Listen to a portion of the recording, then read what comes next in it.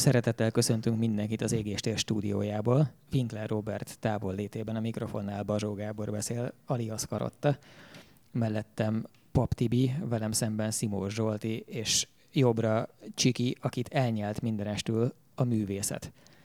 Ugye? Jól értesültünk arról, hogy Jim Carrey fantasztikus festményeit nézegetted, miközben az Égéstér stúdiójában kellett volna a gépjármű áhítat alá merülni?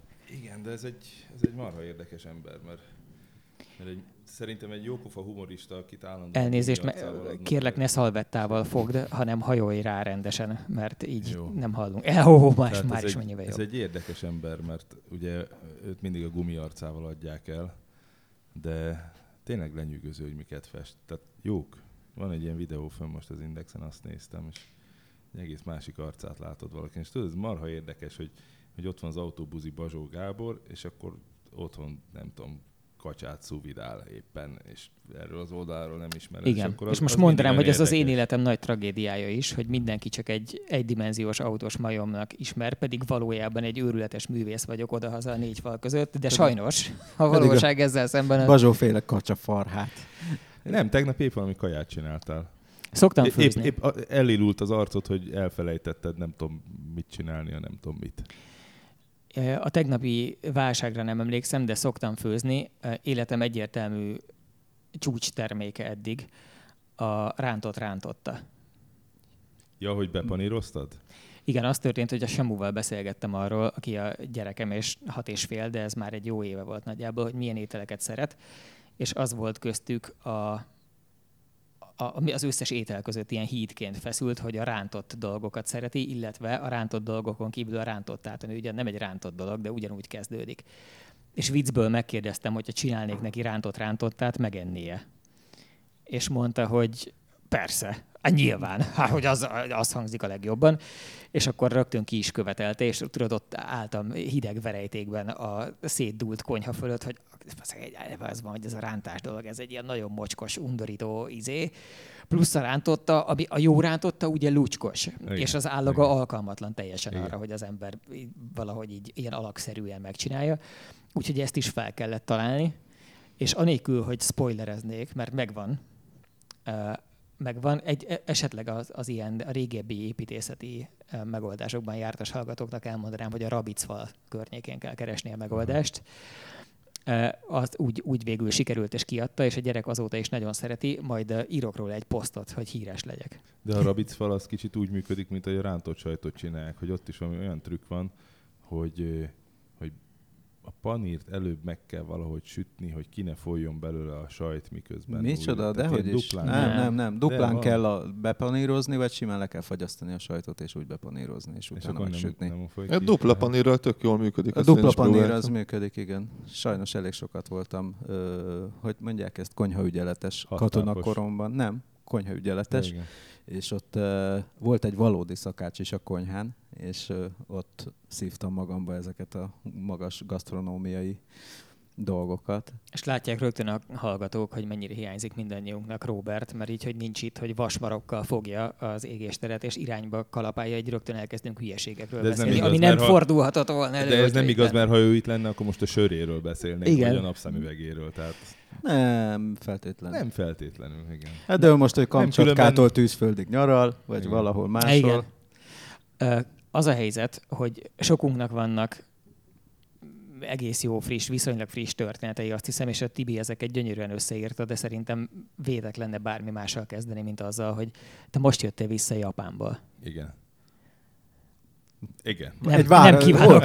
Hogy sarokba szorítottad a Csikost? Nem kívánok ennél több keresztkérdést föltenni. Azt tudod, egyszer csak így van ez a színültig pumpált hólyag, és így csak így megbököm egy kis gombos tűheggyel, és ömlik. Ismerjük egymást 15 éve. Pontosan tudod, hogy engem a veterán autók érdekelnek a legjobban, és abból alig van. Japánban? Igen. De igazából csak el vannak dugva, nem? Tehát valójában nagyon sok van, csak az utcára nem jön ki. Valószínűleg igen, mert az utolsó előtti nap, mikor elmentünk Enoshimába, ami mondjuk így Tokiótól 80 kilométerre van, egy ilyen tengerparti rész, és egy ilyen kis félsziget, amin végig lehet menni, és tele van templomokkal, és oda kimennek a fürdőző japánok. És ugye a fürdőzés, meg a tengerpart, meg a beach, az magával hozza ezeket az egyéb dolgokat. A szörfözést, érdekes járműveket, és ott láttam ültetett autókat, ilyen kidöntött felnikkel, meg ilyen kaltnak megcsinálva, meg ilyen driftes, meg összepingált. De sajnos az a baj, hogy egy ilyen híd köti össze ezt a félszigetet a szárazfölddel, amit nagyon sokat kell gyalogolni, és ott lehet jól szemügyre venni ezeket az autókat, de mind visszafelé jött, és a kettő között van egy ilyen szalagkorlát. Ezért én ilyen alsó és felső csíkokat láttam elképesztő motorokból, meg autókból. Próbáltam is fotózni, de az érdekes hipparikerekek. Ez ugyanaz, mint ami a szurmai anyaga, hogy az autók a közepük nélkül, hogy fölismered-e. Igen. Csak ez keresztben. Figyelj, láttam egy olyan járművet, a Bálinttal, a nagyobbik fiammal ott ordítottunk, olyan volt, mint egy ilyen autó nyomtávú és tengelytávú gokart. Tehát képzelj el hatalmas gumikerekeket, az ember lent ült a földön valami keretben, és rohadtul berregett az egész. És így ment ez a keret, és valami rendszámot elkaptam, hogy volt rajta. Nem láttad, a Total Caron volt erről egy szintén Asszúrféle hír, azt hiszem, hogy az ember, aki Amerikában azzal foglalkozik, hogy autókról lebontja a karosszériát a szónak abban az értelemben, hogy nem a lemezeket szedi szét, hanem hogy megmarad egyébként az autó mindenestül, tehát benne marad az eredeti hajtáslánca, a belseje, a műszerfala, az elektronikája, minden, tehát egy az egyben megmarad. Padlólemezzük. Igen, csak kihajítja az önhordókasznit mindenestül, és csinál egy egyébként méretpontos, tökazonos csővázat, és az egésznek az egy célja van, hogy átalakul egy egyébként típusazonos gokártá, és mondjuk olyan 800 kilóval, vagy másfél tonnával, mikor milyen autóról van szó, könnyebb lesz. És ezt csinálták valami, nem is tudom mi volt. E46-os volt. Valami nagy BMW-vel csinálták. De ez egy ilyen minimalista dolog, tehát ez mondom, ez egy ilyen zárt szelvényből hegesztett volt. Tehát itt nem volt autó. Ez üres volt. Az ember volt a legfőbb tárgy az autóban, és semmi más nem látszott benne, amennyit láttam belőle. De hát nem ez a legérdekesebb különben Japánban, csak hát ugye ez egy autós műsor, tehát nekem borzasztó sok élményem lett hirtelen. Pár szomorú is, mert lebontották az iskolámat, meg egy csomó ilyen központot átszaptak. Lebontották az iskoládat? Le, és csináltak. És hova tették az emléktáblád? Hát engem rólam ott nem emlékeztek. Itt szívott Zsolti a 4B-ből. Igen. Biztos, hogy nem jártam 4. Szerintem csak nem nézték. 5-ben kezdtem. Nem nézték elő alapossággal körül, és szerintem az, hogy azt valahova áttették a szemközti épület falára, vagy legalább nem, pusztán annyi, hogy Mercedesekről írsz állandóan. Az őket ott nem érdekli túlságosan. Pontosan, ezért nincs emléktáblád. De érdekes módon, hogyha BMW-kről írnék, lehet, hogy lenne emléktáblám, ugyanis Japán úgy van tele BMW-kkel, mint hogyha az egy helyi autógyár lenne. Hát kollégáim, ugye én is a JDM irányból érkeztem a Bajor márkához, a propelleres Bajor márkához, és van egyfajta testvériség között. De ilyen középszarokat, mint a tiéd nem látni, tehát ezeket a málló, nem nagyon öreg, nem nagyon új, nem nagyon semmiket. Hát az egy nem mállék, a te autódat oda vinnék egy ilyen tokiói utca jelenetbe, akkor az ott egy málló autó lenne. Orosz Péter kollégánk, korábbi kollégánk, aki már egy ideje nem kollégánk, ő átgyalogol éppen Japánon, most már hosszú hónapok óta az egyik legtávolabbi csücskéből, tehát a délnyugati csücskéből az északkeletibe, ha jól rémlik, hogy milyen formájú a sziget, mindegy. És tényleg gyalogol, és semmi más nem csinál, és abban állapodtunk meg, hogy az Instájára oda, hogyha véletlenül belebotlik valamilyen autós izébe, akkor azt is kirakja. Mert nem autóügyben megy, hanem néprajzi és élménygyűjtő szempontból, de hogy akkor már legyen egy kis autós néprajz is.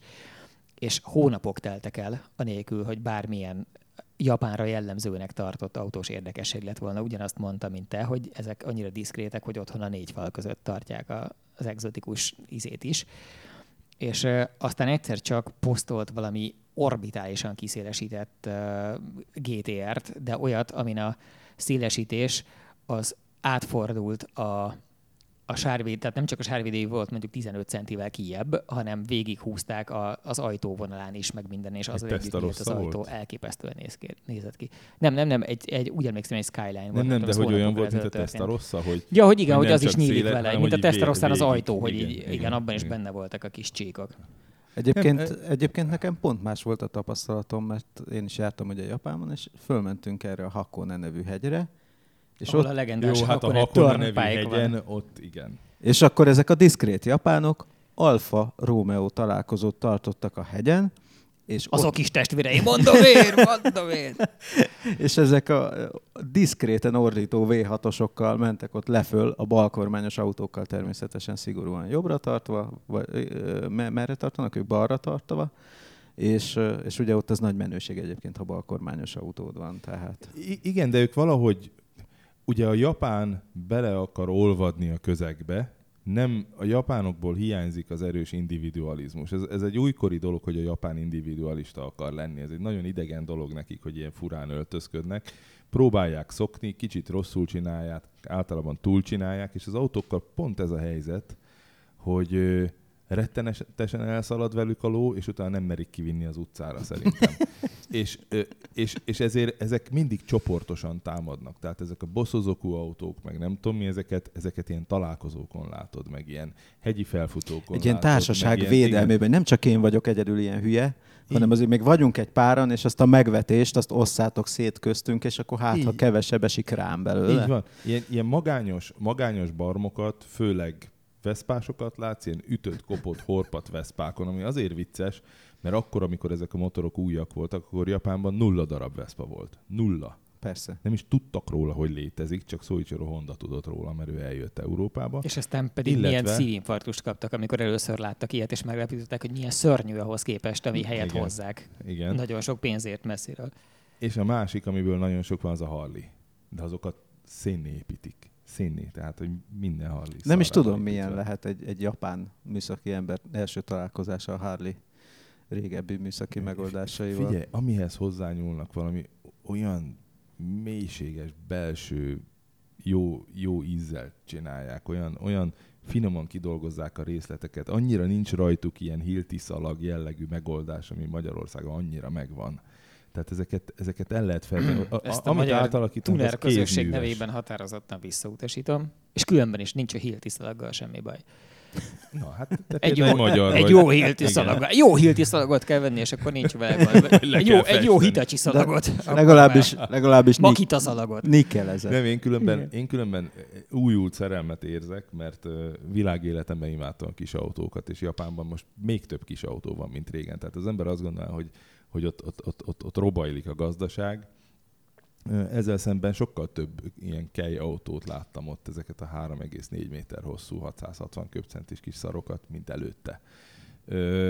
Mindig is imádtam őket, ugye nem véletlen, hogy az Árpád annak idején engem riasztott, amikor az a Subaru 360-as idejött Magyarországra, Tokióból, ami azóta, hát remélem barátomnak mondhatom, Hegedűs Imre hozott ide, aki most már 20 éve Japánban él, és ő különben Japánban egy Pannonia 250-essel, azt mondja, egy T1-essel, vagy egy T5-össel és egy motorkulival járkál a roppongin. Tehát az lehet az elképesztő földmegnyílás. Tehát az felfoghatatlan. Vannak nagyon szürreális ilyenek.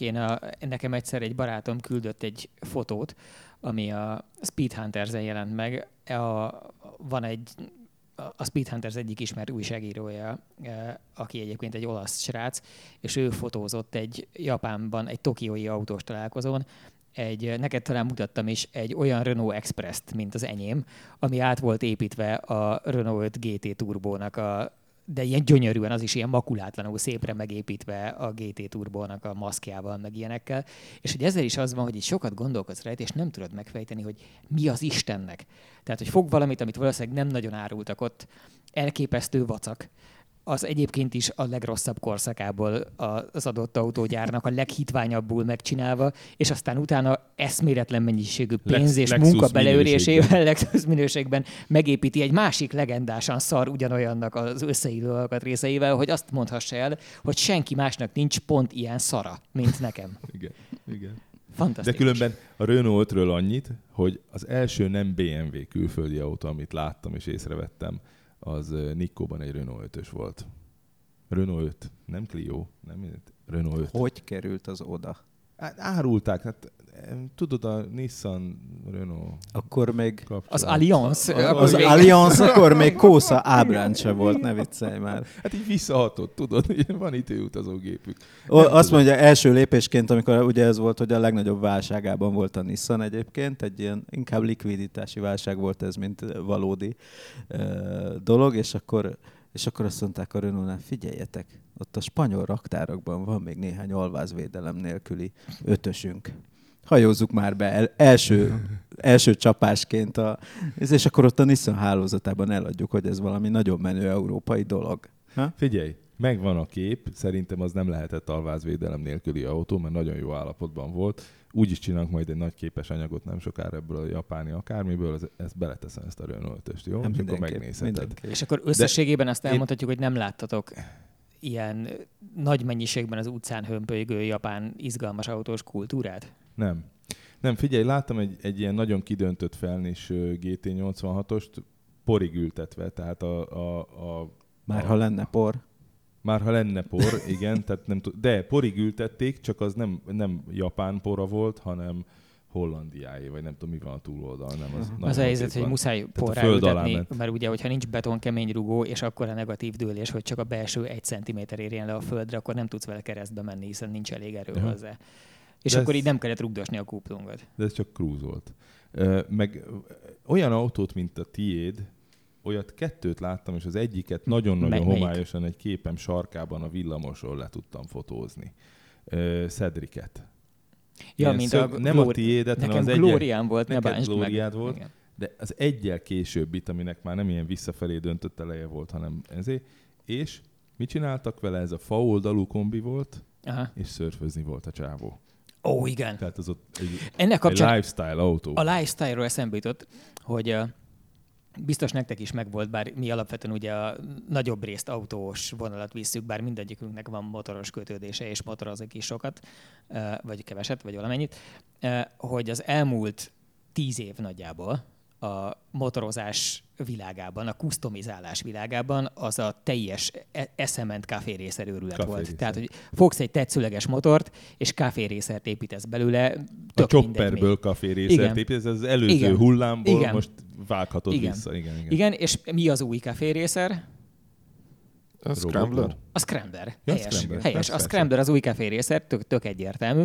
És az van, hogy nekem lett egy olyan érzésem, és még nem találkoztam ennek konkrét nyomaival, de nagyon kívánom, hogy szerintem az van, hogy ahogy a kávérészeresítés igazából nem összeférhető az autóiparral, tehát autóban nem nagyon tudsz kávérészert építeni, főleg úgy nem, hogy az még kimehessen közútra, de Scramblert építeni mindenből lehet, sőt, tulajdonképpen ezt csinálja az autóipar, tehát amikor kényszeresen mindenből crossovernek hívott szerencsétlenségeket csinálnak, az az autóipari Scrambleresítés maga, és hogy ez egy ilyen cinikus, undi dolog ami a legtöbb esetben, de hogyha az ember a megfelelő járműveken gondolkodik el, például nálam ugye az a terv, hogy majd a Renault-cskát azt apránként így továbbadom valakinek, aki jó gazdája lesz, meg az Alfát is, és akkor megmarad az M3-as nekem ilyen mindennapi járósnak, és az egy darab B-autó az annál valamivel, hogy is mondjam, szubstanciálisabb lesz, mint az Express, tehát mit tudom én, nem lesznek rajta akkora lukak, meg egy egész kicsit biztonságosabb lesz és korszerűbb. Nem, de nagyon jó irányba tapogatózol. Én nem akarok meghalni anélkül, hogy lett volna multiplám, mert nagyon szeretem az eredeti csúnya multiplát. És igen, szeretnék egy eredeti csúnya multipla Scramblert. Tehát azt képzeld el, hogy képzeld magad elé az eredeti csúnya multiplát, egy kicsit megemelve, tehát ilyen 5-8 centivel magasabban. Bütykös gumival. Helyes, bütykös, kicsit pufi, régi, ez a 15-ös terepjáró gumikkal, amik ugye kis felnire lehet rárakni őket, egy kicsit ballonosak, és épp csak annyit emelni az egészen, hogy elférjen és elforogjon alatta, és legyen egy ilyen néhány centinyi rugóútja normálisan. Szélesítést is tennél rá, ilyen szegecsát valamit, vagy ilyen BMW turbo jellegű? A klasszikus JDM iskola szerinti kis szélesítést kapna, nem nagyon sokat, abból is csak annyit, hogy elfedje rendesen a gumit, és ne lógjon ki róla, és szerintem varázslatosan néz neki. Ilyen Afrika-Szahara gelb? Vagy ilyen, tehát ez nem, az nagyon fontos, hogy nem akarok retet csinálni belőle. Tehát nem az lenne a dolog célja, hogy ret legyen. Nem reteket csinál. A sípos retket. A sípos gyönyörűen csinálja meg a matt fényezést. Nézd meg a robogóját. Csak stílusában értettem az X-modellboltos már. Tehát azok tudod, hogy azok modellfestékek. Tehát a robogó az konkrétan modell vagy makett festékkel volt lefestve. De a Sierra-ja nem? de majdnem. Ez túl sok. Ahhoz azért kell gyűjtögetni. Abban tönkrement volna a modellbolt. Hát figyelj, ilyen 3 köbcentis adagokban, mert nem. De egyébként most a patkányosítás, meg emelés, meg süllyesztésben azt hiszem a világrekordot szerintem a Zsolti haverja fogja beállítani, Ja, aki az hogy mi ez az A6 B5 C5 lelki közösségünknek a tagja, így ismeretlenül is, mert anélkül, hogy én őt ismerném, már rengeteget hallottam a életéről, munkásságáról, és különösen nagy értékben elkövetett autójavításairól.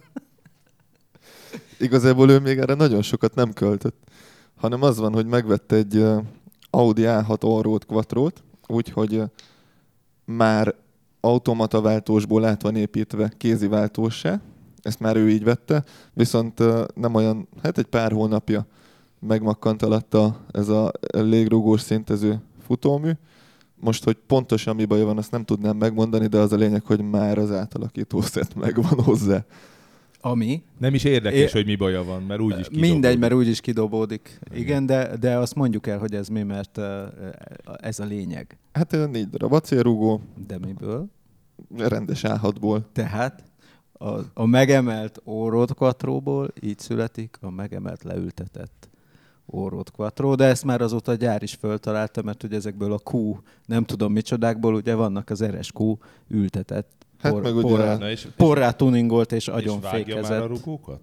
Nem vágja a rugókat. Az a következő lépés. Az kéne, tehát a megemelt Audinak megvágni a gyári rugóit, hogy lejjebb legyen, mint az eredeti. Mondjuk a légrugóval ez sokkal nehezebb. De hogy milyen marha jól néz neki, tudod, ez a kicsit ültetve, de az Allroadnak ez a műanyagozásával, szélesítésével, azért ez nem rossz. Az első ilyen autó, amivel én így találkoztam a világ történelmemben, az a Daihatsu, hogy hívták azt a borzalmas kis terepjárót? Terios. A Daihatsu Teriosnak készült el egy japán tuning műhelyben az ültetett változata. Leültették, és még körbe is szoknyázták szerencsétlen Terioszt. És jól nézett ki? Hát, hogy Pistát idézem, mint egy lóharapás. Pedig egy jó porrá ültetett, igen, széles terepjáró, azt tud jól kinézni. De most ez az Allroad projekt, ez a Zsolti haverjáé, az lesz. A Juke-R, ami ugye a GTR hajtáslánc behegesztve a Juke alá, és az is jól néz ki. Ültetve. Igen. Jó, de a Juke ez egy teljesen külön műfaj. Igen. Tehát olyan nincs is. Bár a Toyota szalonban, mi ez az új Toyota? CHR. Láttam tuningolt CHR-t. Le is fotóztam, de ugyanaz a motor van benne, mint a normálisban, csak vannak rajta mindenféle ilyen kiegészítők, és most azért elárulták magukat a Toyotánál, hogy ők nagyon is a Juke-ot nézték, amikor hát azért ez nem kellett egy nagy izének. Nem kellett, lenni. De amikor rákérdezték, akkor azt mondták, hogy nem, de hogy ez egy egyedi tanulmány volt, meg valaki megrajzolta, és akkor milyen klassz, de nekik nagyon kapóra jött a CHR. Különben a CHR-ből rohadt sok van. Új Priusból rohadt sok van, és nagyon jól néz ki. Tokióban jól néz ki az új Prius. Mi van? Hát ez sok mindent elárul Tokióról. Ez sok mindent elárul Tokióról, de Tokióban sok minden nem néz ki jól, viszont a Karotta alfája is jól néz ki. Biztos Tokióban. tetszeni fog ezek az új Leaf is. Nem kunst. De az megvan, hogy ezt így szokták tesztelni a designerek, hogy mi hogy néz ki. Tehát, hogy vannak azok az Audik, most így hirtelen, nem is tudom, mondjuk a most kifutó A8-as, ami Magyarországon valahogy olyan idegenül néz ki, hogyha így ledobod mondjuk itt egy ilyen random harmadik kerületi... Valahol Hódmezővásárhely. Ne bántsuk Hódmezővásárhelyt. Én itt a harmadik kerületben dobnám le, nem az óvárosi részen, hanem csak ugye a nagy lapályos részen, és valahogy úgy nem akartam bántani, csak ott nagyon sokat ingáz. Jellegzetesen sokat és gyorsan ingázott egy bizonyos A8-as ezen a vonalon. Az A8-as volt, nem...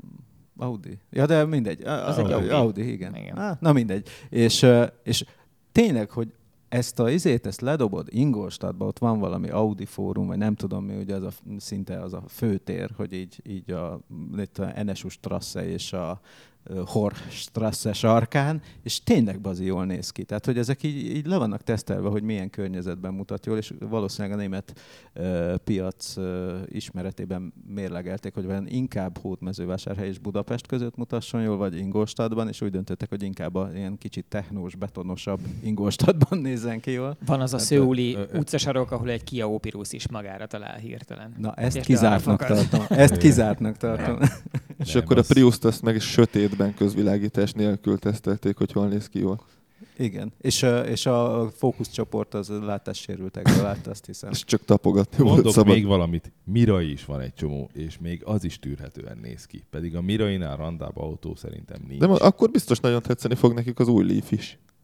Azt most néztük, hogy az hogy néz neki. Egyébként most, hogy ezekről az autókról beszélgetünk egymás után, most hirtelen meglett, hogy attól hátborzongató az aktuális Prius, a külseje, hogy fogták a CHR-nél már tökéletesen használt, ilyen teljesen össze-vissza szabdalt, nagyon geometrikus össze-vissza síkokat, amikkel be van borítva, és erőszakosan rárakták arra a nagyon egyszerű, nagyon tiszta, nagyon semleges, eredetileg tök organikus cseppformára, amiből jön a Prius.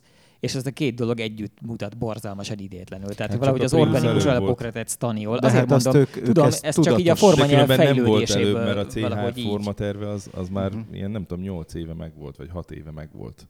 És azóta dédelgették, hogy ezt megcsinálják. Szóval lehet valami áthallás ott, amit mondasz. Egyébként én nem így képzelem menni. a Prius formát. Lehet, hogy már mondtam égéstérben, mert nekem az volt az elméletem a Prius forma tervével kapcsolatban, hogy a vállalat legjobb dolgozói jutalomból kaptak egy lehetőséget, hogy megrajzolják a Prius egyetlen részletét, de úgy, hogy nem látták a többit.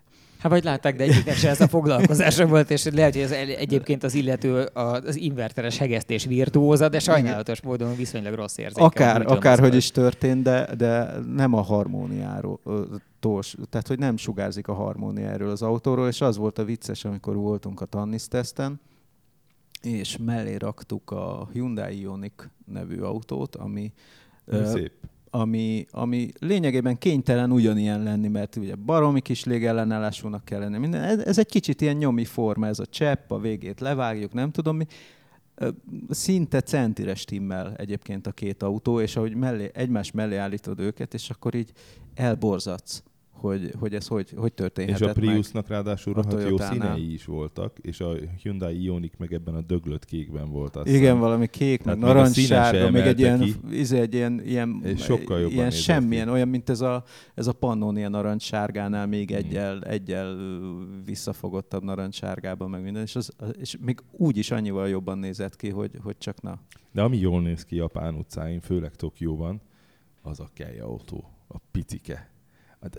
Ezt kezdtem az előbb mondani, hogy én abszolút lángra lobbantam ezek iránt, az autók iránt. Előtte is szerettem őket, de most már annyiféle van, és annyira játékosak.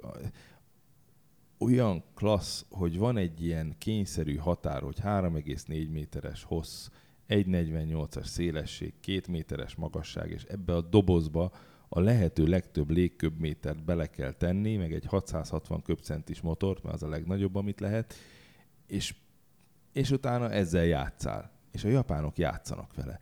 És leszarhatják azt, hogy most hogy fognak erre az autóra nézni. Abu Dhabiban, meg Párizsban, meg csak a Torontóban. Japán ízlésnek kell megfelelni. Csak japánok. Meg a Vladivostokinak. Japán ízléssel. És annyira rohadtul jó pofák ezek a kocsik. Az és újak, a frissek, tehát a kúrensek is nagyon jók. A frissek még jobbak, mint a régiek. Annyira klasszak. Én nem szeretem a modern műanyag autókat, de zabáltam őket. Én azt tudom, hogy a Nissan Cube, ami egy csodálatos igen. tárgy, az is Kei-kárnak indult, és aztán megcsinálták full size-ban, és meg lehetett vásárolni egy-két helyen, és én majdnem vettem Amerika érintésével Magyarországra érkező kicsit sérült Cube-ot, de aztán valójában annyira unalmasan sima autó volt. Tehát az ember azt várná, hogy valami ömlő jópofaság lesz bent is, meg hogy az egésznek a hangulatában így következetesen tovább megy az, hogy ez egy mennyire jó fej dolog. És valójában akkor ott az érzésem volt, hogy ez inkább csak egy ilyen érdektelen Nissan. Viszont a kejkáros dolgok között meg óriási csodák vannak. Örök kedvencem az Autozam AZ1, ami egy sirályszárnyas egy Mercedes 300 SL gyakorlatilag kejkárban, cukiban, piciben, és egy lenyűgöző dolog. A Mazda árulta, az autózammal közösen csinálták, és tényleg felfoghatatlan. Tehát, hogy pontosan olyan, mint hogyha valaki így külsőre leginkább a Ford RS200-ra hasonlít, így a vonalai alapján, csak nagyon-nagyon-nagyon pici, és ott van benne az a csöpnyi kis 660-as turbo. Suzuki Cappuccino, hátsó kerék, 660. Igen. De egyébként ez ugyanaz a nyomor próbál lenni, bocsánat, hadd mondjam el, hogy ugye megvannak Európában is ezek mondjuk azt, hogy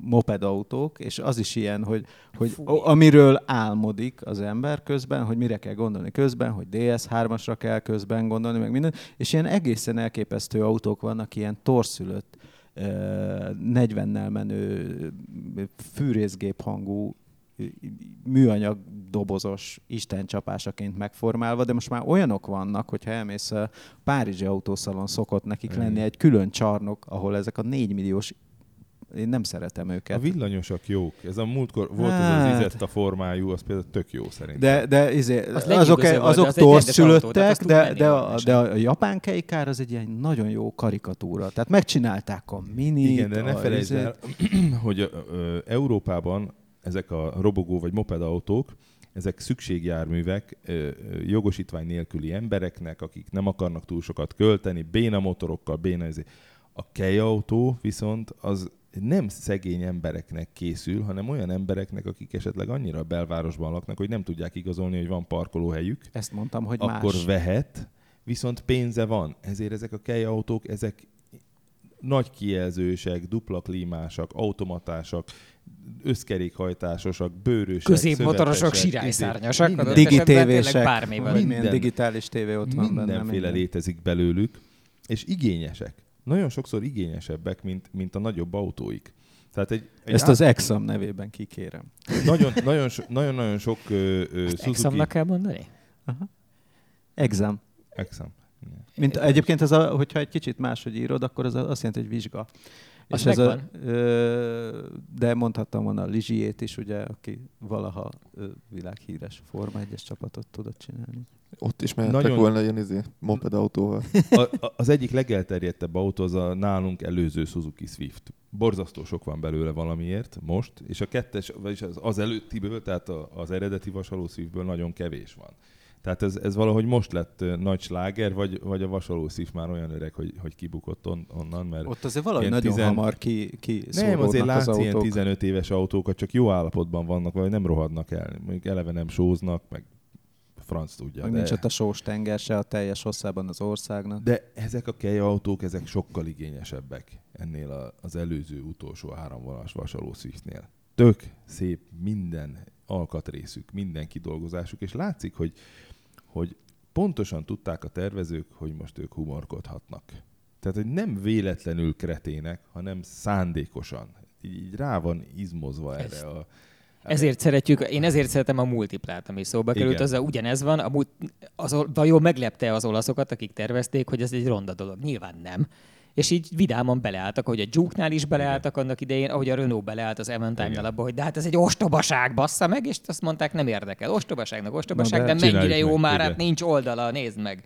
Én hadd közelítsem meg azért ezt a multipla kérdést egy kicsit ilyen műszaki, meg komoly oldalról. Tehát ennek az volt a komoly oldala, hogy egy nevetséges példányszámú gyárban készült. Tehát, hogy ez az a fajta dolog volt, hogy ők is elengedhették magukat, mert 60 000 egy autóból, amit az a nyomorult gyár lebír gyártani, bármiből eladnak, akárhogy néz ki, ahogy például a multipla is kinézett, és nyugodtan megcsinálhatták, nem volt nagy rizikó. Hát meg a multipla azért nézett ki olyan furán, mert nem klasszikus önhordó karosszériája volt, hanem igazából egy ilyen deformált hát az egy ilyen acéllemezekből, nem csőváz, hanem egy ilyen alvázkeretszerűt építettek lemezből. Nem, Tibi, annak volt egy ilyen nagyon furcsa ilyen térhálós szerkezete, ami között egész vékony lemezek voltak, tehát a tetőben is ilyen merevítések mennek. De ez nem úgy, mint egy normál autó, ahol ilyen keskenyek ezek, hanem ez egy ilyen nagyon masszív térváz volt, tök más szerkezetű volt. Ráadásul az oldalai azért mentek kifelé, azért volt olyan alacsony az ablakvonala, hogy tényleg kiférjen az oldalsó embereknek a karja.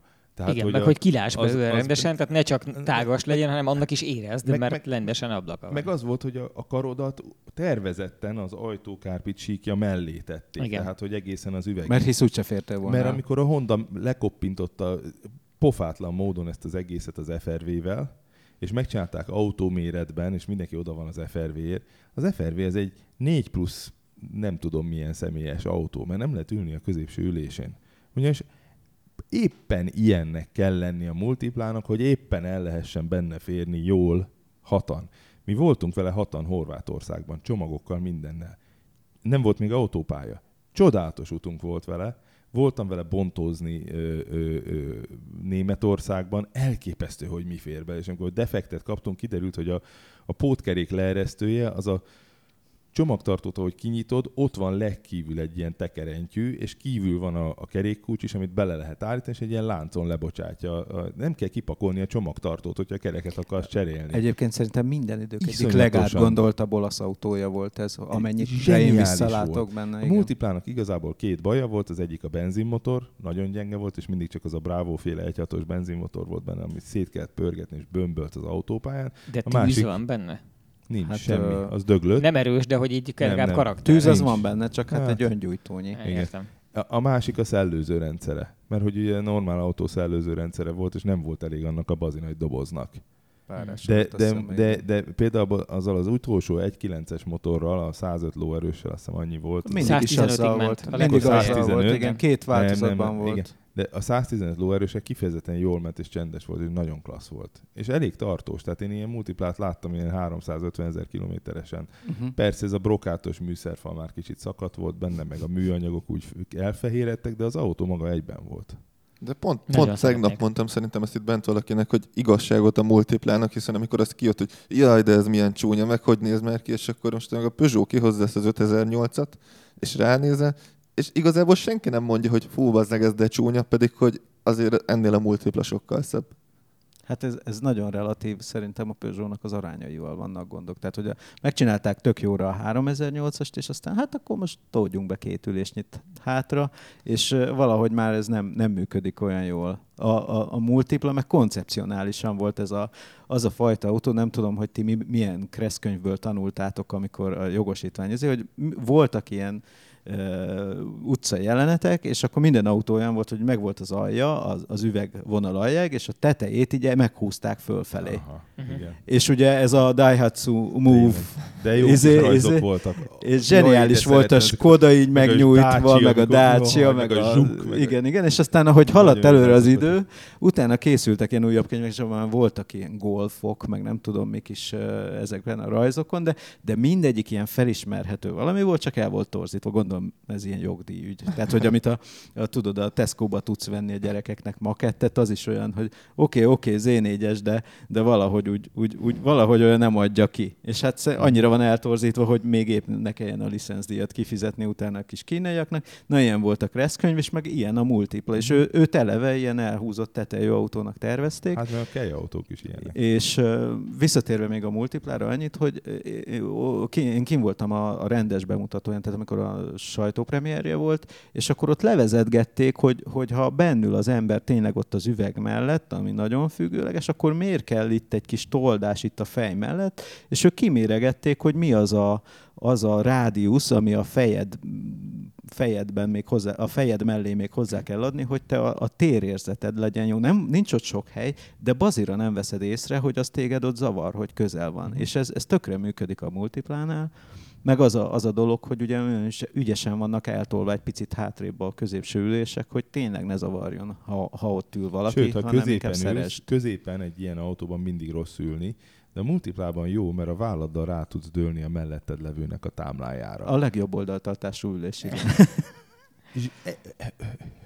Elképesztően zseniális volt. Igen, csúnya volt, de ez humorérzék kérdése. Szerintem azok az emberek, akik így meg nem venném, azok mind rossz humorérzékű emberek.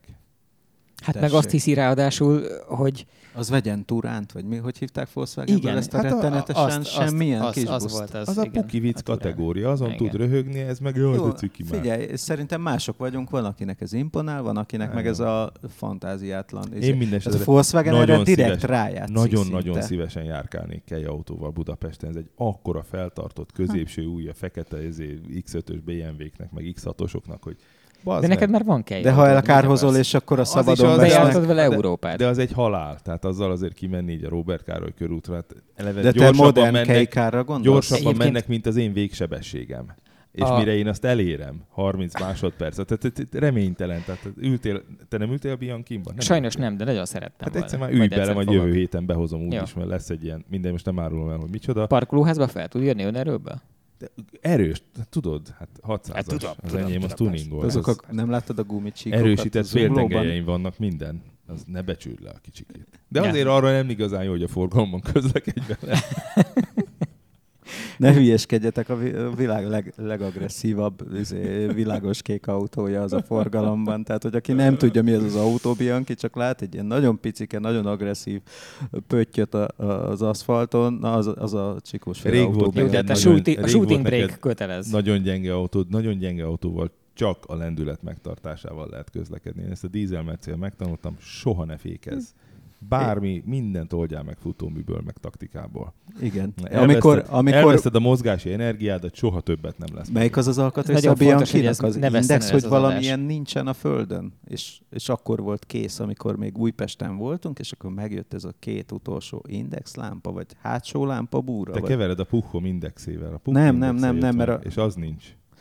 De volt, hogy volt valami alkatrész, ami így utoljára került föl a Bianchira, és akkor volt úgy kész, és bejöttél a szerkesztőségbe. És akkor elvittél egy körre. Még talán fönn is van a videó valami blogpostban, és akkor... És elrúgta az első körforgalomban, mert nem bírta ki, és végig karcolta a új indexbúrával a szalakorlátot. De ott volt egy jégfolt. Anyádat jössz be elém, és anyád a büdös életbe, hogy és tudál, és nem tudom, mi mentünk, és akkor mondom, hogy ez az ember az, aki ilyen rettegve várta az eBay-ről azt az utolsó alkatrészt, hogy azt még megszerezze, mert soha többé nem tudja megépíteni a Bianchiját, és ilyen... És hadd mondjak annyit, hogy ez kb. 10 éve volt, amiről beszélünk, igen. És a Bianchi jelen pillanatban a családi autónk. Ugyanis a Kati autóját elvittük Lakatoshoz, az alatt, amíg külföldön voltunk, egy tolvonás nem esett rajta, tehát most is úgy áll, ahogy volt. Az Alfámnak meg a féltengelye szétment, és nem merek vele közlekedni, mert recseg ropog az egész. Szétküldted. Hát, kicsit. Kegyetlenül széthajtottad. Tudtuk, hogy ez lesz a vége. Nem. Mentem vele gyorsan, de nem nagyon. Persze. És most a Bianchi az egyetlen családi autó. Azzal mentünk a Nyúlér, azzal megyünk vásárolni, azzal viszük a családot. A lényeges momentumok a Nyúlér. És nagyon jó. Így bemész a garázsba, beindítod, elmész vele. De hazaviszed a nyulat, az olyan, mint más egy Passat kombinban a Bernát hegyiét hazaviszi. Figyelj, ahhoz, hogy a nyúl ketrecét betegyük, ahhoz le kellett dönteni a hátsó ülést, és a teljes rakteret elfoglalta ott mindent, ami az első. Ja, ez az, hogy nem azt mondtad, hogy nem ezt mesélted, hogy az esernyőbaba kocsi alig fér be a csomagtartóba? Nem fér be. Nem. Hát most nagyon hosszú. Azon gondolkodtam, hogy az Audi-ba hány nyúlketrec férne be, de inkább az lenne a kérdés, hogy hány Bianchi férne be. Két Bianchi, és akkor az már két nyúlketrec, meg még autók körülöttük. Szoktatok vontatni, hogy valamit így hát a Bianchival egy olyan motorkulit, mint amit a japán barátod Kati szokott a megbízható 190-es Merciét szoktam a nagyon szaráló nem úgy ilyen vonóhoroggal, tehát hogy nem kötélen, hanem vonóhoroggal, utánfutót. Hát a Ducatit a Dolomitokban. Ellátnátok engem tanácsokkal? Ne. Tedd föl és menj. Ne csináld. De csináld, muszáj. Mindegy, mi van. Nem. Bízd valaki másra. Nem. Tedd föl és menj. A motor utánfutót meg se érzi az autó. A 190-es nem érezte meg a szívó dízel motorral. Mert hozol egy motort? A sajátomat igen, amely most elárultan áldogál valahol, ahol lerohadt. Az egyik folyadékból kevés volt benne, és nem a benzin. De a történet maga. Tényleg milyen bosszantó mostankoltam meg a rohadt életbe.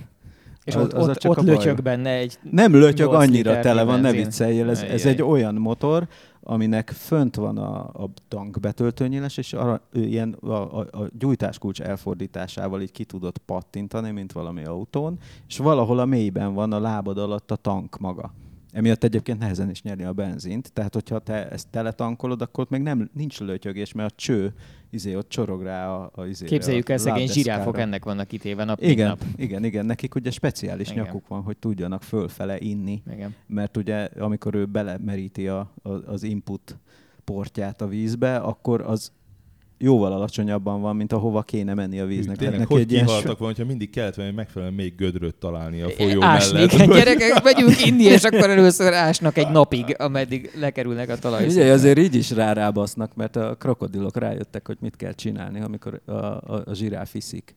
Zsiráfnózi? A zsiráf ugye úgy nagyon szétterpeszti a lábát, tehát hogy bazistabil, mert elég nagy a nyomtáv, első nyomtáv. De ha az egyiket leharapják, akkor már nem annyira. Nem, ezek a zsiráfok rafkósak, mert fogja, oda megy, elkapja a zsiráf orrát. Így rácsattan. Egy értelmes zsiráf reakció az ugye, hogy kikapod a fejedet a vízből, krokodilostól. Na most a zsiráf ettől a hirtelen mozdulattól úgy megszédül eleve, mint az állat, és a levegőben lévő krokodil vesz egy olyan lendületet, hogy megpördül a saját hossztengelyek körül, lógva a zsiráf orron, és eltekeri nyakastól mindenestől, és a zsiráf eldől, mint a decis üveg. És a eldőlt zsiráf a vízparton, az már az álmos könyv szerint nem a hosszú élet titka, mert hát azért a krokodil aztán utána bírja szorítani, meg lent tartani, úgyhogy nagyon kemény. Szegény zsiráf. Milyen nem jó kérődzőnek lenni. Igen, szomorú kitérő lett ez. Beszéljünk inkább a motorodról sokkal. Az olyan vidám, szóval megyek haza tegnap este hogy hívják ezt? Hát az a M5-ös kivezető, tehát a Könyves Kálmánról, ahogy már megyünk ki, és ott a Gyáli úti kereszteződés, vagy Ecseri úti kereszteződésnél szokásos zöld hullámban, vagy hát ott meg úgy tudom, hogy lehet elérni a zöldet, és akkor egyszer csak így egy pillanatra megtorpant az egész történet, és utána csöndben gurultam tovább. És előtte oda húztál egy jót, hogy elérjék nem, mentem, mit tudom én, amennyivel ott lehet, mentem lendületesen, és egyszer csak így csönd, és csak a gurulás. És akkor igen, mert olyankor gurultam. Igen. Gurultam. Mondom, nézzük, mert itt nem nagyon tudsz kimenni, mert ilyen kis korlátok vannak a szemoldalt, meg nem tudsz, vagy sövény, vagy nem tudom, de valahogy nem tudsz csak úgy félreállni. Azt hiszem, a szunnyadó szerkesztő felébredt bennem, hogy nem mondtuk el, miről van szó. Ez a Kim Coding típusú robogom. És akkor tudod, az embernek ilyen stressz helyzetben, hogy valahogy úgy több a lélek jelenléte, tehát hogy nem tudom, amikor a fának neki mentem annó még a motorpresszénél az Avenzisszel, akkor is azt mondtam, hogy hát basszus, most már neki fogok menni a fának, akkor már megnézném, hogy durran egy légzsák, mert még sosem láttam ilyet. És ez így megvan visszamenőleg, hogy ez érdekelt, és tényleg a légzsákot néztem, és nem az, hogy gyűrődik az orra, amikor neki csattanok a fának. De kidurrant? Nem. A rohadék nem durrant ki. És nem volt semmi értelme. És amikor a saját Avenziszemet összetörtem 15 évvel később, vagy mennyivel, akkor... Te kétszer törtél Avenzist? Persze. Ezt nem írtad le annak idején az Avenzis törő sztoriba. Akarok írni egy törő posztot. Karotta? Töréseim. Nem kéne Avenzist tudni. Nem nagyon kéne. Nem. Reméljük, azt is átnevezik. Ma annyi nem gyártják, hogy én olyan sok Avenzist törjek össze. És akkor bezzeg, amikor a sajátomat összetörtem, akkor meg nem arra figyeltem, hogy összetörik-e, hanem hogy marhára fékezni kéne. És akkor meg már csak úgy ott volt a légzsák. Tehát, hogy maga a légzsáknyitás, az semmi, csak egy ilyen nagy ha nézted volna, akkor se látod. Hát igen, ha nincs egy jó 10 000 frame-es kamera a szemedben, akkor ez nem. De az van, hogy lelassulnak az események, nem? Hát szerintem nem. Na mindegy, amikor ott lelassultak a Kim Codingen az események, akkor mondom, hát basszus, megpróbálom már beindítani a motort, mert csak itt gurulok. Nem jöttek autók, valahogy nem volt sehol autó körülöttem.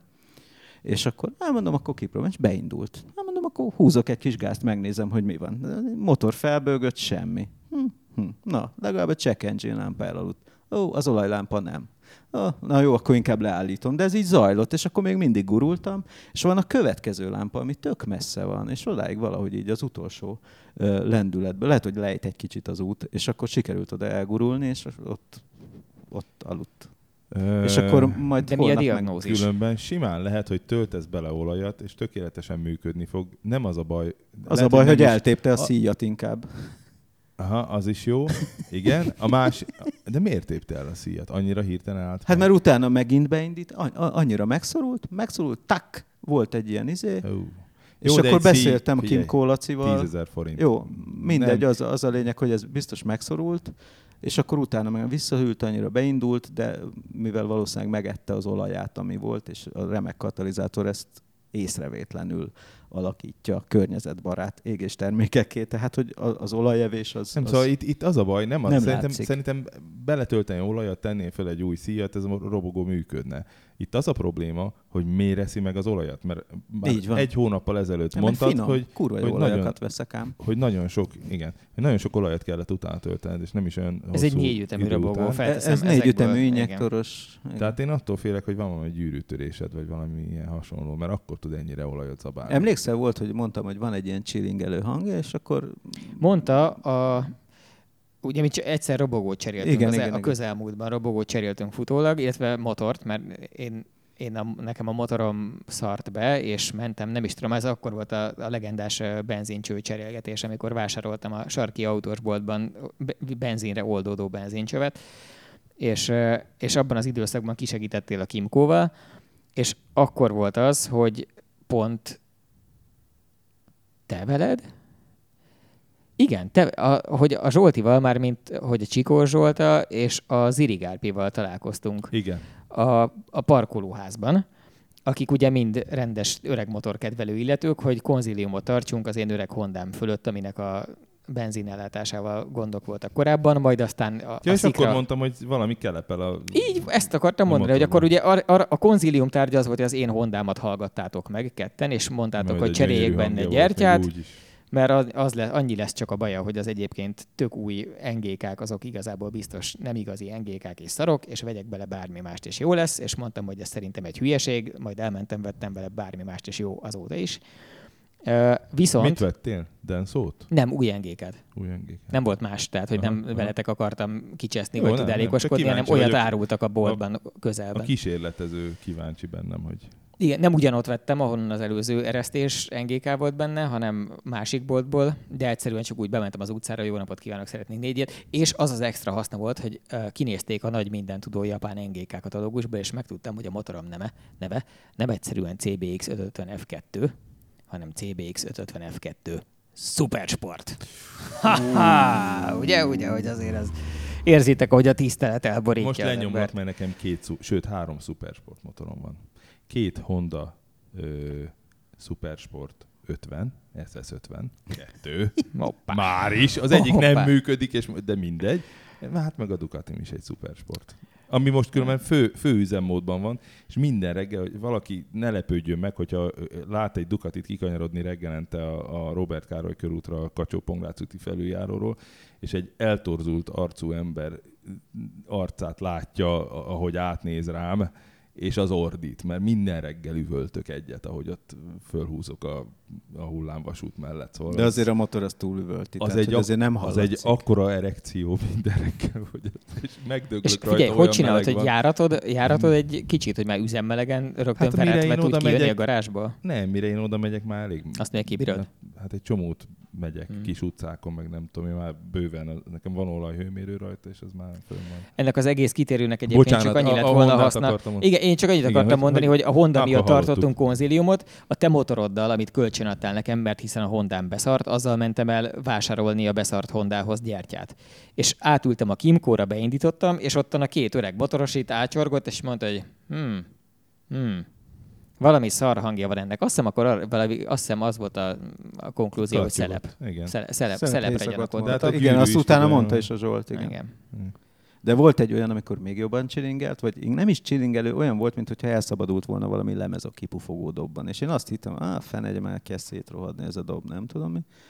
Ha már itt nézegetem, ott megnézem az olajszintet, és akkor volt először, az egy ilyen 1,5 hónapja volt kb. Így nettó használatban, hogy így nem ért bele a pálca az olajba. Az a baj, hogy most nem is tudsz autóval járni, mert ugye nincs már parkolóhelyed itt. Fizetős a kinti parkolóhely, átálltál a robogóra, és nincs robogód, viszont a Rencéder Laci meg elment szabadságra. Most mi a fenét csinálsz? Hát, szívok. Van tehát még a bicikli egyébként, de napi 40 kilométert biciklizni. Ilyen tipikus autós újságíró életre állsz át, mint úgy általában szokás, hogy tesztautóról tesztautóra. Nem hinném. Figyelj, én tudok kölcsönadni motort is, vagy autót is. Az a baj, én a kölcsönmotorral annyi a különbség. A Space-it is kölcsön tudom adni különben. Tehát a kölcsönmotorokkal nekem az a bajom, hogy más az, mint az autó, mert a kölcsönmotorral, hogy úgy mondjam, nem a rizikó, mint egy autó. Az behorpad egy sárvédő, vagy akármi. Nem szoktam behorpasztani kicsit autókat, csak nagyon. De amikor van, akkor az olyan, hogy jó, hát behorpadt a sárvédő, megy tovább. De a motorral... A Space-it nem tud tönkretenni, ez már... Hát, hogy nem nagyon kedves vagy, de a Space-it nem is szeretném. És a CBX? Valójában hát, itt van a Lajos. És itt van Lajos is, tényleg. Egyébként én a Berzire gondoltam. A Berzi szerintem pont nincs itt, vagy itt van már? A Berziről nekem azt hazudta valaki, mert én ugye meg akartam, az volt a tervem, hogy beterjesztem a Total Car szerkesztőségi levelező listáján egy aukciót indítok, hogy mert az mégis rosszul veszi ki magát, hogyha az ügyvezető elveszi a szerkesztőségi robogót. Tehát tudjuk, hogy te bármennyiért megveszed, akkor 5 kilóra fölverjük az árát. Igen. Az van, hogy az főtengelycsapágyas. Ezt akartam mondani, hogy azt hazudta nekem a zombi, hogy csak hogy ne legyen az enyém, hogy csapágyas. És hogy ezért nem érdemes megvenni. Mert... Nem, az csak azért mondta a zombi, hogy Karotta ne akarja megvenni. Igen. Nem, egyébként tényleg, valószínűleg tényleg. Van valami Lajos hangja annak is. Lajos, ő nem csapágyas. Lajos esztétikai korlátai vannak. De a vilája nincs a görbülve? Az egyik el van durranva a Simmering, most ez és nem is a fék oldalon. Nem is a fék oldalon. Illetve az, hogy a múltkor Antti hozzáfogott a szivatónak a visszaépítéséhez, de ez nem az a 1,5 órás munka volt, amit így gyorsan átszaladva. Tényleg mi volt a baja? Mert én nem voltam itt. Hát az, hogy miért nem indult be? Hát a szivató Bovden az megszűnt létezni, illetve maga a szivató kar is leszakadt a helyére, nem tudom, tehát Bocsánat, közbevetés azoknak a hallgatóknak, akinek kimaradt, hogy Lajos az Aprilia SR50, ami a Total Bike 24-en a Total Bike csapatnak volt a versenyrobogója, és nagyon sokat esett. Többek között veled is. Például velem is. Kegyetlenül mondjuk azt, hogy egyedül a Csikóssal nem esett. Igen, tényleg. Így van. Hát mert nekem Japánba kellett menni. Igen, a Csikós az azt mondta, hogy neki Japánba kell mennie, nem eshetek el, nem törhetem össze magamat. Úgyhogy csak mondtam neki, hogy könnyű körrekordot, aztán nem esett el. Mondtam, hogy figyelj, az ilyenekből szokott az lenni, hogy tudod, hogy a vizsgán is, hogy jaj, csak azt a tételt ne húzzam, akkor tutira kihúzod, és hogy ne ez járjon az agyadban, de a Zsolt elég jól megcsinálta. De én mondtam neki, hogy nem az jár az agyamban, csak úgy általában vigyázni fogok. Tehát én egy ilyen 10%-os margót tartottam mindenhol. Ez olyan, mint amikor meg szoktam mondani, hogy nem törheted össze. Igen, ez egy bizonyos szintig működik. Mert jó, másnap nekem randém volt, és mégis úgy összecsuktam magam, mint az állat. Tehát de neked nem is mondtam. Jó, de figyelj, de Japánban mi napi 10-15 kilométereket gyalogoltunk, rohadt sokat cipeltünk, kitekeredett kézzel, dugig tömött metróban, nem tudom, ott nem jó, hogyha valami el van repedve, vagy és a gyerekeidnek kell segítened, és a feleséged. Ez nem így megy. Tehát nyilván. Én nem zúzhattam össze magam. Szóval annyi, hogy az Aprilián most nincs a balos markolat, beindul, hát most melegek is vannak, annyi, hogy rúgni kell önindítóval, nem mindig indul. De mit tudom én, nem az gyújtást, rúgsz rá egy párat, gyújtást rá, rúgod, kész. Egy baja van az Apriliának, nincs rajta tükör. Tehát hát vissza kéne tenni. Ja, azt vissza. Hát amikor indexelek, akkor az egész fejidom mozog rajta. Jó, hát azt le kell szarni. Az elejétől fogva az örgött. Nekem az a tapasztalatom, hát Április Lajos tiszteletére természetesen. Persze. Tavasz a Házsongári temetőben. Ringani bölcsét Kicsinleház látta cserének, híres innen, hát az apácai név, ez volt az apácai himnusz. Mindegy, bocsánat. Április Lajos vers. Már megint, ma már latinul beszélt a Csikós. Mondtam, de Április Lajos egy csodálatos géniusz. Az megvan, ugye van a Verlennek az őszi Sanzon című izéje, amit meg... Hogy ezzel az, hogy ez konkrétan franciául van, tehát hogyha ezt olyan távolságból mondja neked valaki, hogy nem tudod kivenni a szavakat, akkor ez effektíve franciául van, miközben le van fordítva a tartalom. Elképesztő, tényleg fantasztikus a csávó. De visszatérve Április Lajosból, hogy én mentem az Apriliával, mert azzal mentem a Total Bike robogós tréningére, ami egyébként tök szuper dolog volt, és mindenkinek ajánlom még, hogyha lesz még ilyen. Ja, mert most lehet jelentkezni, kiment az anyag Total Bike. Tök jó. Voltunk az előzőn a csajommal, és mind a kettőnknek nagyon hasznos volt, és ő a saját vínójával ment, mert neki van saját vínója, mint a Winkler házaspárnak. Nagyon ügyesen, meg is dicsérték. Ügyesebb volt, mint én. Nem túl mondjuk vad? Ez nem olyan nagy kunst, nők de... néha nagyon elkapja. Nem vállalta túl magát, de hogy nagyon jól tolta nagyon. És én meg mentem a Lajossal, és én korábban a Berzivel közlekedtem, ami ugye szintén azoknak, akik nem tudják. Az előző 2 Total Bike 24-en az volt a csapatrobogónk, és az egy Honda Dio ZX.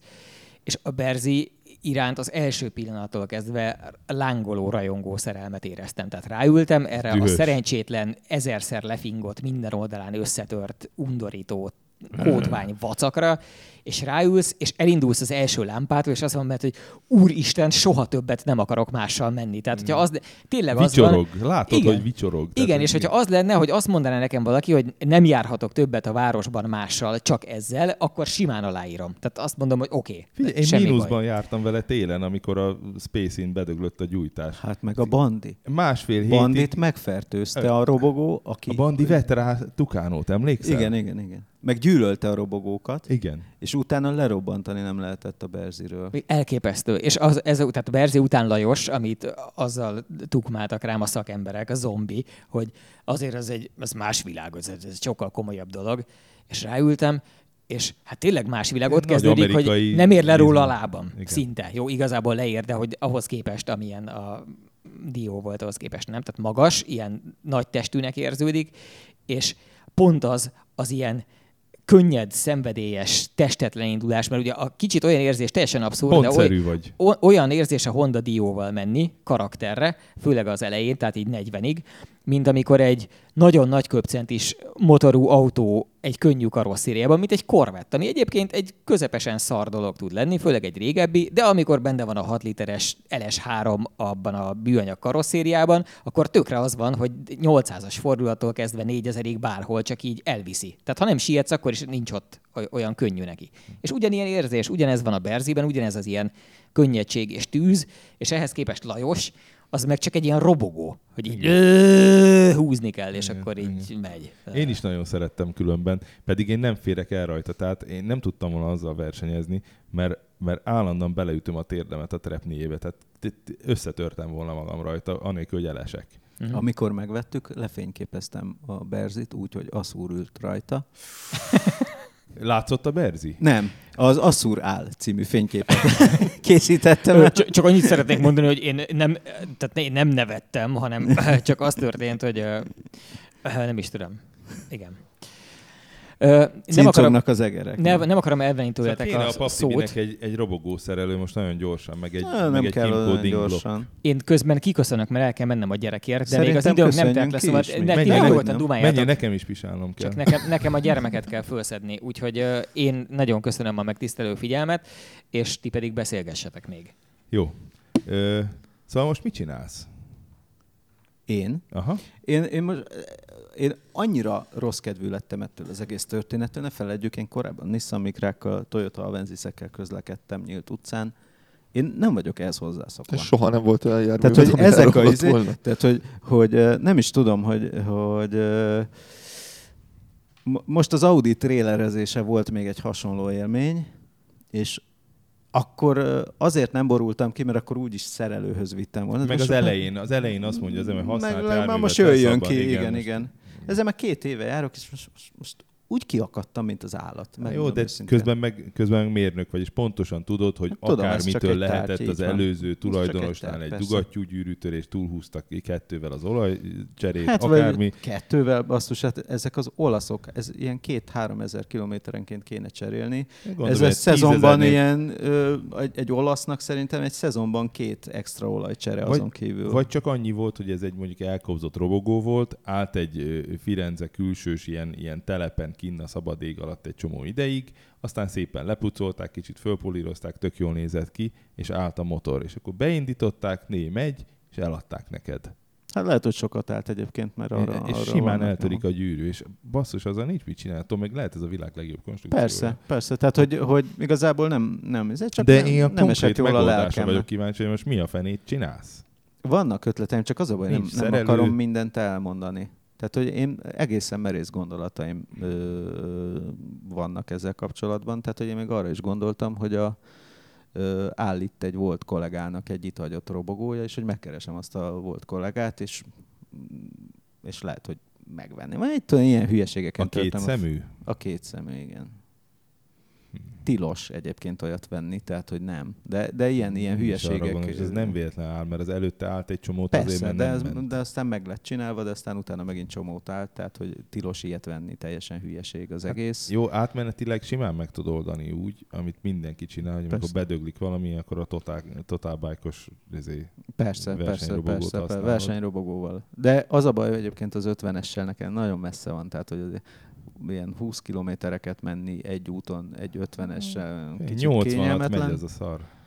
Igazából nem volt vele szar menni, tehát hogy, azért az úgy elmentem biztos, hogy az 70 különben az a 80, mert nekem volt Aprilia Gulliver. Óra szerint 95-öt ment én alattam, tehát akkor azért az a Tibi alatt annál többet fog. Atya úr Isten. De abból egy 20-ast vonjál le bátran, tehát egy 75 mondjuk azt mondom. Nekem az Aprilia Gulliverem 75-nél 61-et ment. Egyszer megnéztem. Elképesztően sokat mutatnak. Természetesen ezek csak 40-et mennek. Ja, és még ha mennének is valami, és azt is a külső sávban. Ez már a gyorsító rakéták hatása volt, csak a lezárt pályán a német autóbánon. Hát szél kizsírozott szakadék. Igen. Tehát, hogy a zombival mentünk motort fotózni, hát valahol a határút környékére, tehát Kőbánya, Kispest, és a zombi ment mi volt akkor itt, Husqvarna 701 enduro volt. És lenyomtad. De hát ezt azért nem, de mentem utána, és igazából jó, mert persze ő se úgy nyelezte vagy valami, de úgy elmentem szépen a sorok között, nekem ebben nincs rutinom, tehát ez volt így az első. Így nem maradtam le, utána egyedül jöttem vissza, érzés egy negyed óra, 20 perc alatt értem vissza, fele annyi idő alatt, mint autóval. Szerintem ez tök jó volt. Elindítottuk egyáltalán felvételt? És le is állt? Sőt, annyival előbb elindítottuk a felvételt, hogy van egy fél óra technikai szünet a felvétel elején, amit majd a Tommal levágatunk. Aha. De én minden esetre... Csak az arcodat néztem, mert furán mert bejött ez hogy hívják ez a biztonsági képernyő, tehát hogy lezárt a laptop, amivel mi itt vesszük föl ezt az adást, és ugye az van, hogy ilyenkor be kéne ütni egy jelszót, amit mi nem tudunk itt a szobában. Oda van felírva. Ja, de tudjuk, hogy hova van felírva, igen. Jó, oké, köszönöm. Viszont, hogyha már most egy ilyen jó szerkesztői momentum következne, mert szerencsétlen Zsoltit azért hívtuk be, mert volt az ADAC-nak egy tesztje a gyerekülésekről, és ezt szeretném megnyomni a Zsoltin a play gombot erről, tehát hogy ez egy olyan szarátvezetés így, de valahogy át kéne vezetni a de legalább most egy nagyon érdekes téma következik. Beállt hengeres robogókról gyerekülésekre, mert hogy legyen valami ilyesmi komoly tartalom is az égéstérben. Figyelj, ha úgy veszük, ez egy szép fejlődés volt, hogy így a zsiráf hogy tekeri ki, vagyis a krokodil hogy tekeri ki a zsiráf nyakátról a Kimco-ra, és onnan a gyerekülésre. Eddig zseniálisan lavíroztunk egyébként. Nagyon gyorsan közelítettünk. Nem tudom, mi lenne, itt lenne Winkler, akkor basszus már ilyen Pulitzer-díjas égéstér lenne. Igen. De hát nincs itt, úgyhogy most ezt egy ilyen bénán kell, mert én ellestem a Winkler módszerét, hogy egy notes lapra szokta így összeírni így gondolatjelekkel, hogy mi a fene kéne, amiről beszélünk.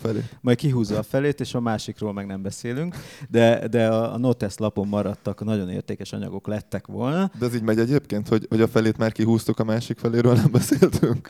Amiről nem beszéltünk, azt elárulom, hogy ez azért árulom el, hogy a Facebookos égéstér követelő csoportnak egy kis bosszantásképpen elárulnám, hogy akartunk beszélni Karotta M3-asáról, mert ott mindenféle gétek voltak. Differenciál műgét, meg teljesítmény, meg hifi-gét, meg ilyenek. Na, erről mind nem beszéltünk, és akkor arra gondoltam, hogy mivel el kellett menni a gyermekért, akkor azért...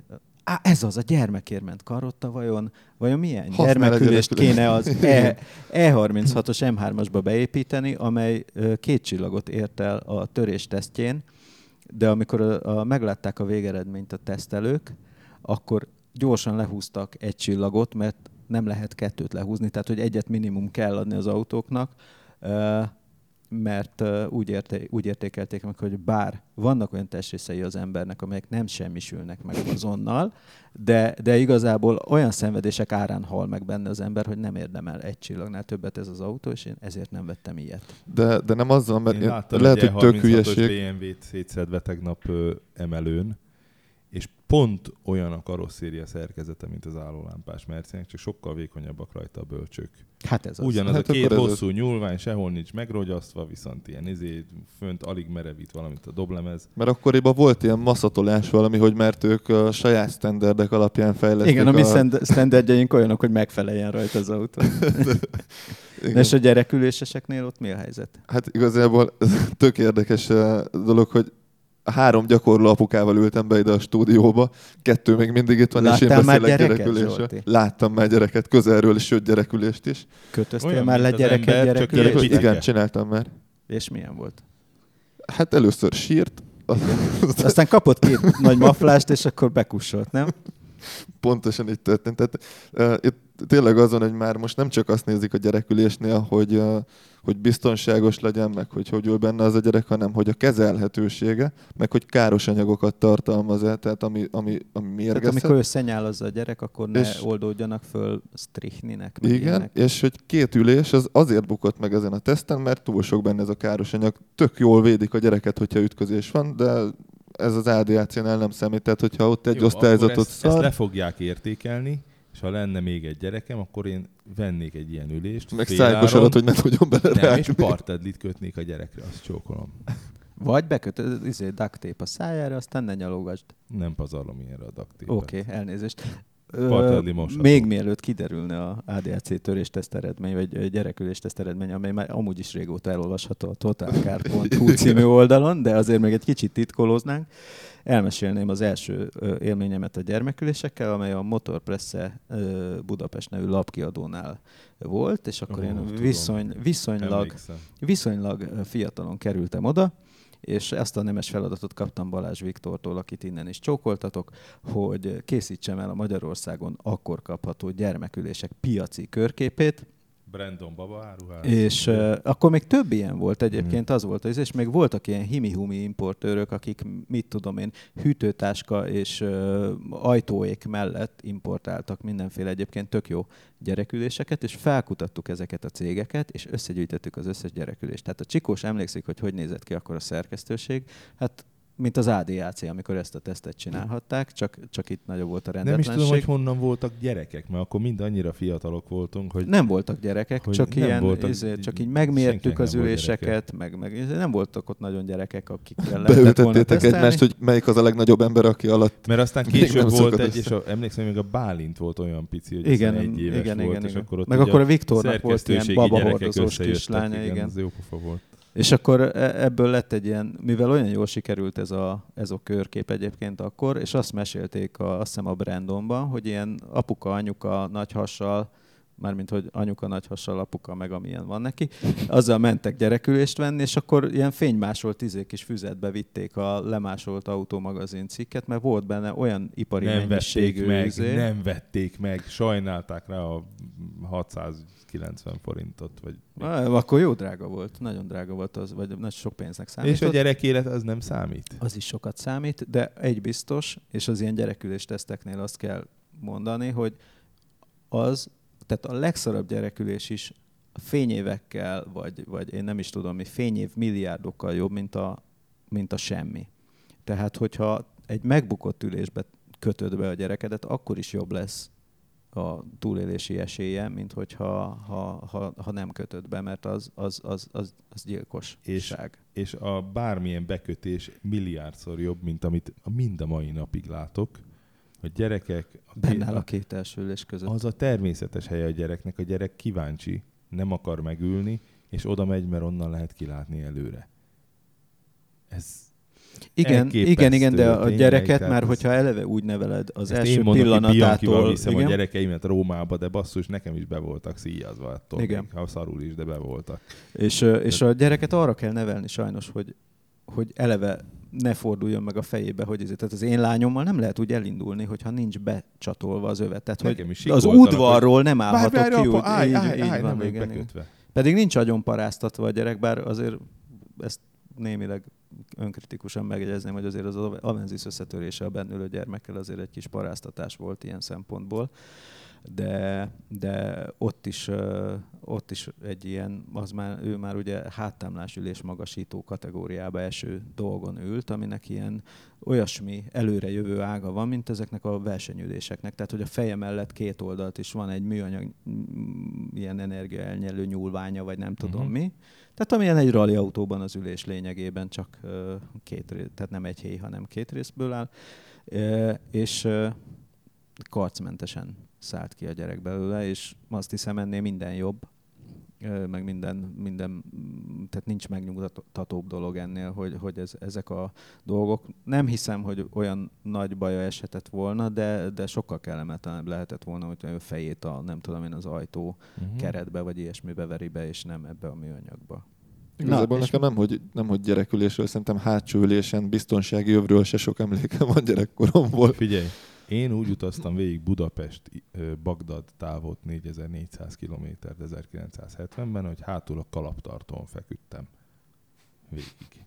És de Anatóliában mentünk a korlát nélküli iszonyú magas hegyekben a szerpentineken, és üldöztek a kamionok. Sajnos a biztonság ilyen szempontból egyébként ilyen statisztikai fogalom, tehát hogy akkoriban a forgalomsűrűség sem volt akkora, hogy akkora esélyed lett volna meghalni, mint ma öv nélkül. Igen, csak annyit mondok, hogy azt hiszem 5 család jött ki így autóval, mert mindig valami vállalati autót kellett hozni, vinni, és amiatt voltak ezek az utak, és ha jól emlékszem, a kövességek azok le is estek a szakadékba. Tehát azért hát sokáig voltak kórházban, de pont ott nem függőleges volt a szakadék, hanem ilyen ferde, tehát fölborult az autó, és valamiben megállt, de elég sokat kórházban voltak.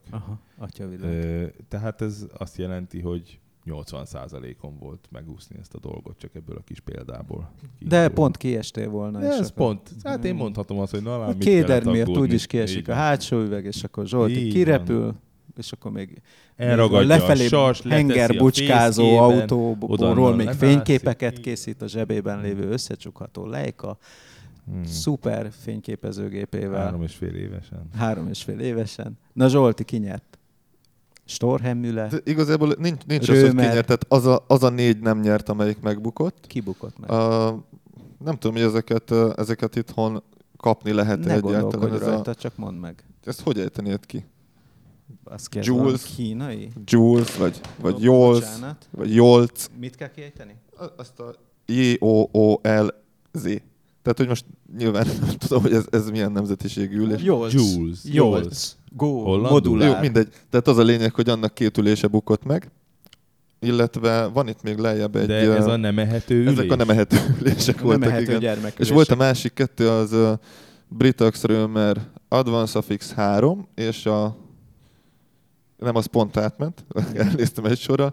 Casual Play Multipolaris Fix. Ez volt az egyik, ami megbukott. Ilyen névvel úgyse venném és meg. LCP Kids Saturn iFix. Ez a másik, ami megbukott. Ezek viszont nem azért, mert nem ehetőek, hanem a 2 közül az egyik az a kezelhetőségen csúszott el, hogy beteszed az ülést, azt hiszed, hogy minden fasza, és nem fasza. És meg volt a videó, hogy a csattanáskor, frontális ütközéskor az ülés úgy repül el előre, mint hogyha dobnád. Tehát, nem kattant be az Isofix? Valószínűleg. Mondjuk ezt nem, én még Isofixes nem raktam be, csak saját biztonsági övest, tehát nem tudom, hogy nem veszi azt észre valaki, hogy ez nem kattant be. Nagyon be kell nyomni azt az Isofixeset. Tehát, hogy én is azt hittem, hogy hát ez milyen egyszerű, meg minden. De hogyha már berakom, csak megrángatom, hogy ott van. Mi az Isofixes volt? Nem, de hát próbáltam már ilyet berakni. Én sose.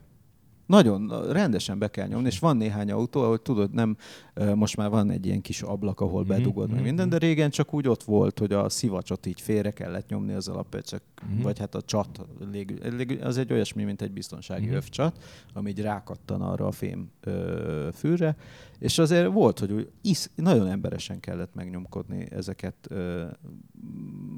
de azért de az a baj, hogy ezt érzed. Ha a gyerekemet teszem bele, akkor csak megrángatom utána, hogy az a helyén van. Már elnézést, természetesen az égéstér hallgatói nem, de azért az emberek hülyék.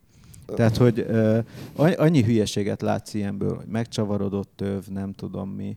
Akkor a másik, amit nem értek, hogy mondjuk vannak azok a fajta gyerekülések, amit biztonsági övvel kötsz be, de hátul, tehát a gyerekülés háta mögött, és akkor be van kötve, és a gyerek ül a gyerekülésen rajta, bekötetlenül. Ugye ezek a saját övvel rendelkezősek. Mi értelme? Akkor be se ragd. Mert az ő méretű ülése is kényelmesen. Jobban kilát. Aha. Igen. Be kell kötni. Én szerintem, de hát nekünk Tesco-s gyerekülésünk volt, de mindig be voltak kötve abba. Aha. De még az is jobb bárminél. Én azt mondom, hogy ahol van ilyen gurtni, az úgy helyből hoz 80%-ot. Így van. Semmihez képest, és a maradék 20-on lehet vitázni, hogy most gyilkos vagyok-e, vagy nem, hogy Tesco-sba ültettem, vagy de a 80%-ig elmentem. Erről volt egyébként egy amerikai csávó, elkezdett turnézni Amerikában, ugye mindenki kitalál valami hülyeséget, és akkor elkezd előadásokat tartani, és ezzel jól megkeresi magát. És talán még a YouTube-on fönt van az előadása, hogy a biztonsági öv nem növeli a biztonságot a gyerekek számára. Ezerből egyszer. És a következőt, hogyha megnézted, akkor kiderült, hogy a csáv azért nem teljesen elmebeteg, mert ő azt állította, és az volt az alapállítás, hogyha megnézted a videót, hogy az, hogy már 3 pontos övvel csatolod be a gyereket, az nem növeli annyival a biztonságot, mint hinnéd, mint hogyha csak medenceövvel van becsatolva. Mert már akkor rögzíted, és valamilyen szinten lelassul, hogyha van egy baleset, de nyilván egy ilyen gyerekülés sokkal jobb, mert ugye, hogyha például van saját belső öve ugye a gyerekülésnek, akkor az a gyerek tömegéhez van igazítva, és az úgy nyúlik, hogy kisebb legyen a ráható lassulás. Meg a gyerekülésen van szivacs. De a negyedik, az a szivacs nem jelent semmit, az csak az aktuális az kényelem. Igen. Tehát, hogy az energiaelnyelést ezek a mindenféle belső struktúrákkal kiöntött műanyagok. Meg hát azért gondoljunk bele, hogy egy jó autóöv az úgy működik, hogy ugye van benne övfék, ami az előrelendülés pillanatában megfogja fizikailag az övet, hogy ne a spulnin feszítse még hosszabbra, mert az egy csomó centit jelent, hanem ott rögtön megfogja. Van egy pirotechnika, ami visszarántja ezt az egész szerkezetet, vagy a csatnál, vagy a dobnál, vagy valahol, de visszarántja, és utána van egy överő határoló, hogy ez az egész kiszakad a lemezből, egy ilyen gyengített részből, hogy valamennyit elengedjen a hirtelen ütésből, mert így jön ki programozottan az, hogy hogyan esse előre. Ezt egy gyereküléssel nem lehet megvalósítani. Hát igen, csak ott ugye sokkal kisebb a tömeg, ott egy vékony öv kell, hogy az úgy nyúljon, hogy a gyereknek a belső szervei ne sérüljenek. Pont ezért bukott egyébként a negyedik ülés, tehát a két nem ehetőn meg a kirepülőn kívül, a negyedik az azért, mert az öv elvezetése az valahogy úgy van megoldva, hogy nem jó helyre esik a gyereken az öv, és a csattanásnál olyan helyeken vág be, hogy belső sérüléseket okoz. De egyébként a 37 ülésből, amit kipróbáltak, több mint 20, azt hiszem, hogy 22 volt az, ami jó osztályzatot kapott. A kiválót egy se kapta meg, de igazából a többsége az tök jól szerepel. Figyelj, még egyet. De erre ugye van szabvány, tehát hogy ez ugyanolyan, mint a vagy a bukós isak, vagy akármi, hogy az alapvetően, amit teljesíti a szabványokat, azon ma már olyan nagy baj nem. Igen, és most ahogy néztem, hogy kétféle szabvány van éppen. Van egy kifutó, meg egy, amit már bevezetnek. Hát ez egy bizonyos türelmi idővel, igen, gondolom kiárulják talán a régi 2018-ig. De ez ilyen R nem tudom mennyi, pont 5 igen, vagy pont 6. Azt mondom, R44, ami most van, és R129 az új. És ilyet fognak a legújabb klímákba is tölteni. Aha. R129. Na, mindegy. És hogy az eddigieknél az oldalütközést az eddigieknél nem nagyon nézték, tehát nem volt előírás a gyártóknak az, hogy csináljanak oldalütközéses tesztet. Most az új szabvány már azt is megköveteli. Jó, de ezeknek ez a Britax, Römer és társai, ezek azért alapvetően a HAUK ilyenek, azok ugye gyári beszállítók, tehát amelyik gyár ugye bemész a Volkswagenhez, vagy Opelhez, vagy akárhol megveszed a gyári úgynevezett az autó logójával ellátott gyerekülést, az valószínűleg egy ilyen ülés, és ezek ugye mennek az Euro NCAP teszteken is, és ott látszik, tehát, hogy azért a gyerekülésgyárak is benne vannak úgy a fejlesztésben, hogy ők, hogyha nem jó gyerekülést szállítanak be az autógyártónak, akkor az autónak is rossz lesz az Euro NCAP eredménye, tehát hogy azért valószínűleg sokkal alaposabb tudás alapján készülnek ezek a gyerekülések, mint az izé. Szerintem kezd elfogyni az időnk. Kezd elfogyni az időnk, úgyhogy innen még kívánjunk. Annyit kérdezzünk meg, hogy mi van a Peugeot-val? Hát a Peugeot az most egy teljes külső-belső tisztításon megy keresztül, én már 3 hete. Akkor nagyon piszkos volt. Hát nagyon piszkos volt, és nagyon szép lesz. Remélem. Aztán jön az eladás, csak előtte még valamit a kipufogóval kell csinálni, mert ez a kinyílt kipufogó. Ezt itt senkinek nem kívánom, tényleg. Hát pedig olyan jó hangja volt ott a célegyenesben, hogy... A versenypályára ez nagyon jó. Redna. Mert ott van rajtad bukós is, azért az valamennyit tompít az egészből, meg amúgy is nyomod neki, mint a hülye, meg majd a Peugeot lendő vásárlójával megegyezünk, hogy így kéri, ahogy... Sportkipufogóval vagy anélkül. Ifjú Tóth János személyesen tolta ki a szemét az autónak a Pannonia ringen. Vagy a folytott változattal is megelégszik. Vagy egy folytott változattal is megelégszik.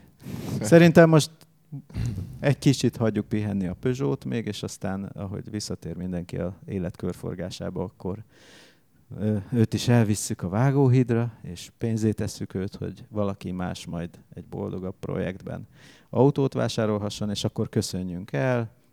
Tűzföldtől Kamcsatkáig kell jó viszontlátásra. Ott van Winkler? Igazából alliteráló településneveket Na várjunk, akkor Vladivostoktól Volgográdig, meg nem tudom, én nem voltam nagy földrajzos. Na, vágd el. Na, mindenkinek. Legyen Vecsésig mondjuk. Igen. Az szép magyar V-betűs település. Igen, a külföldön nyaralóknak is jó nyaralást kívánunk, és akkor viszont hallásra, és a jövő héten is találkozunk. A műsor a Béton partnere.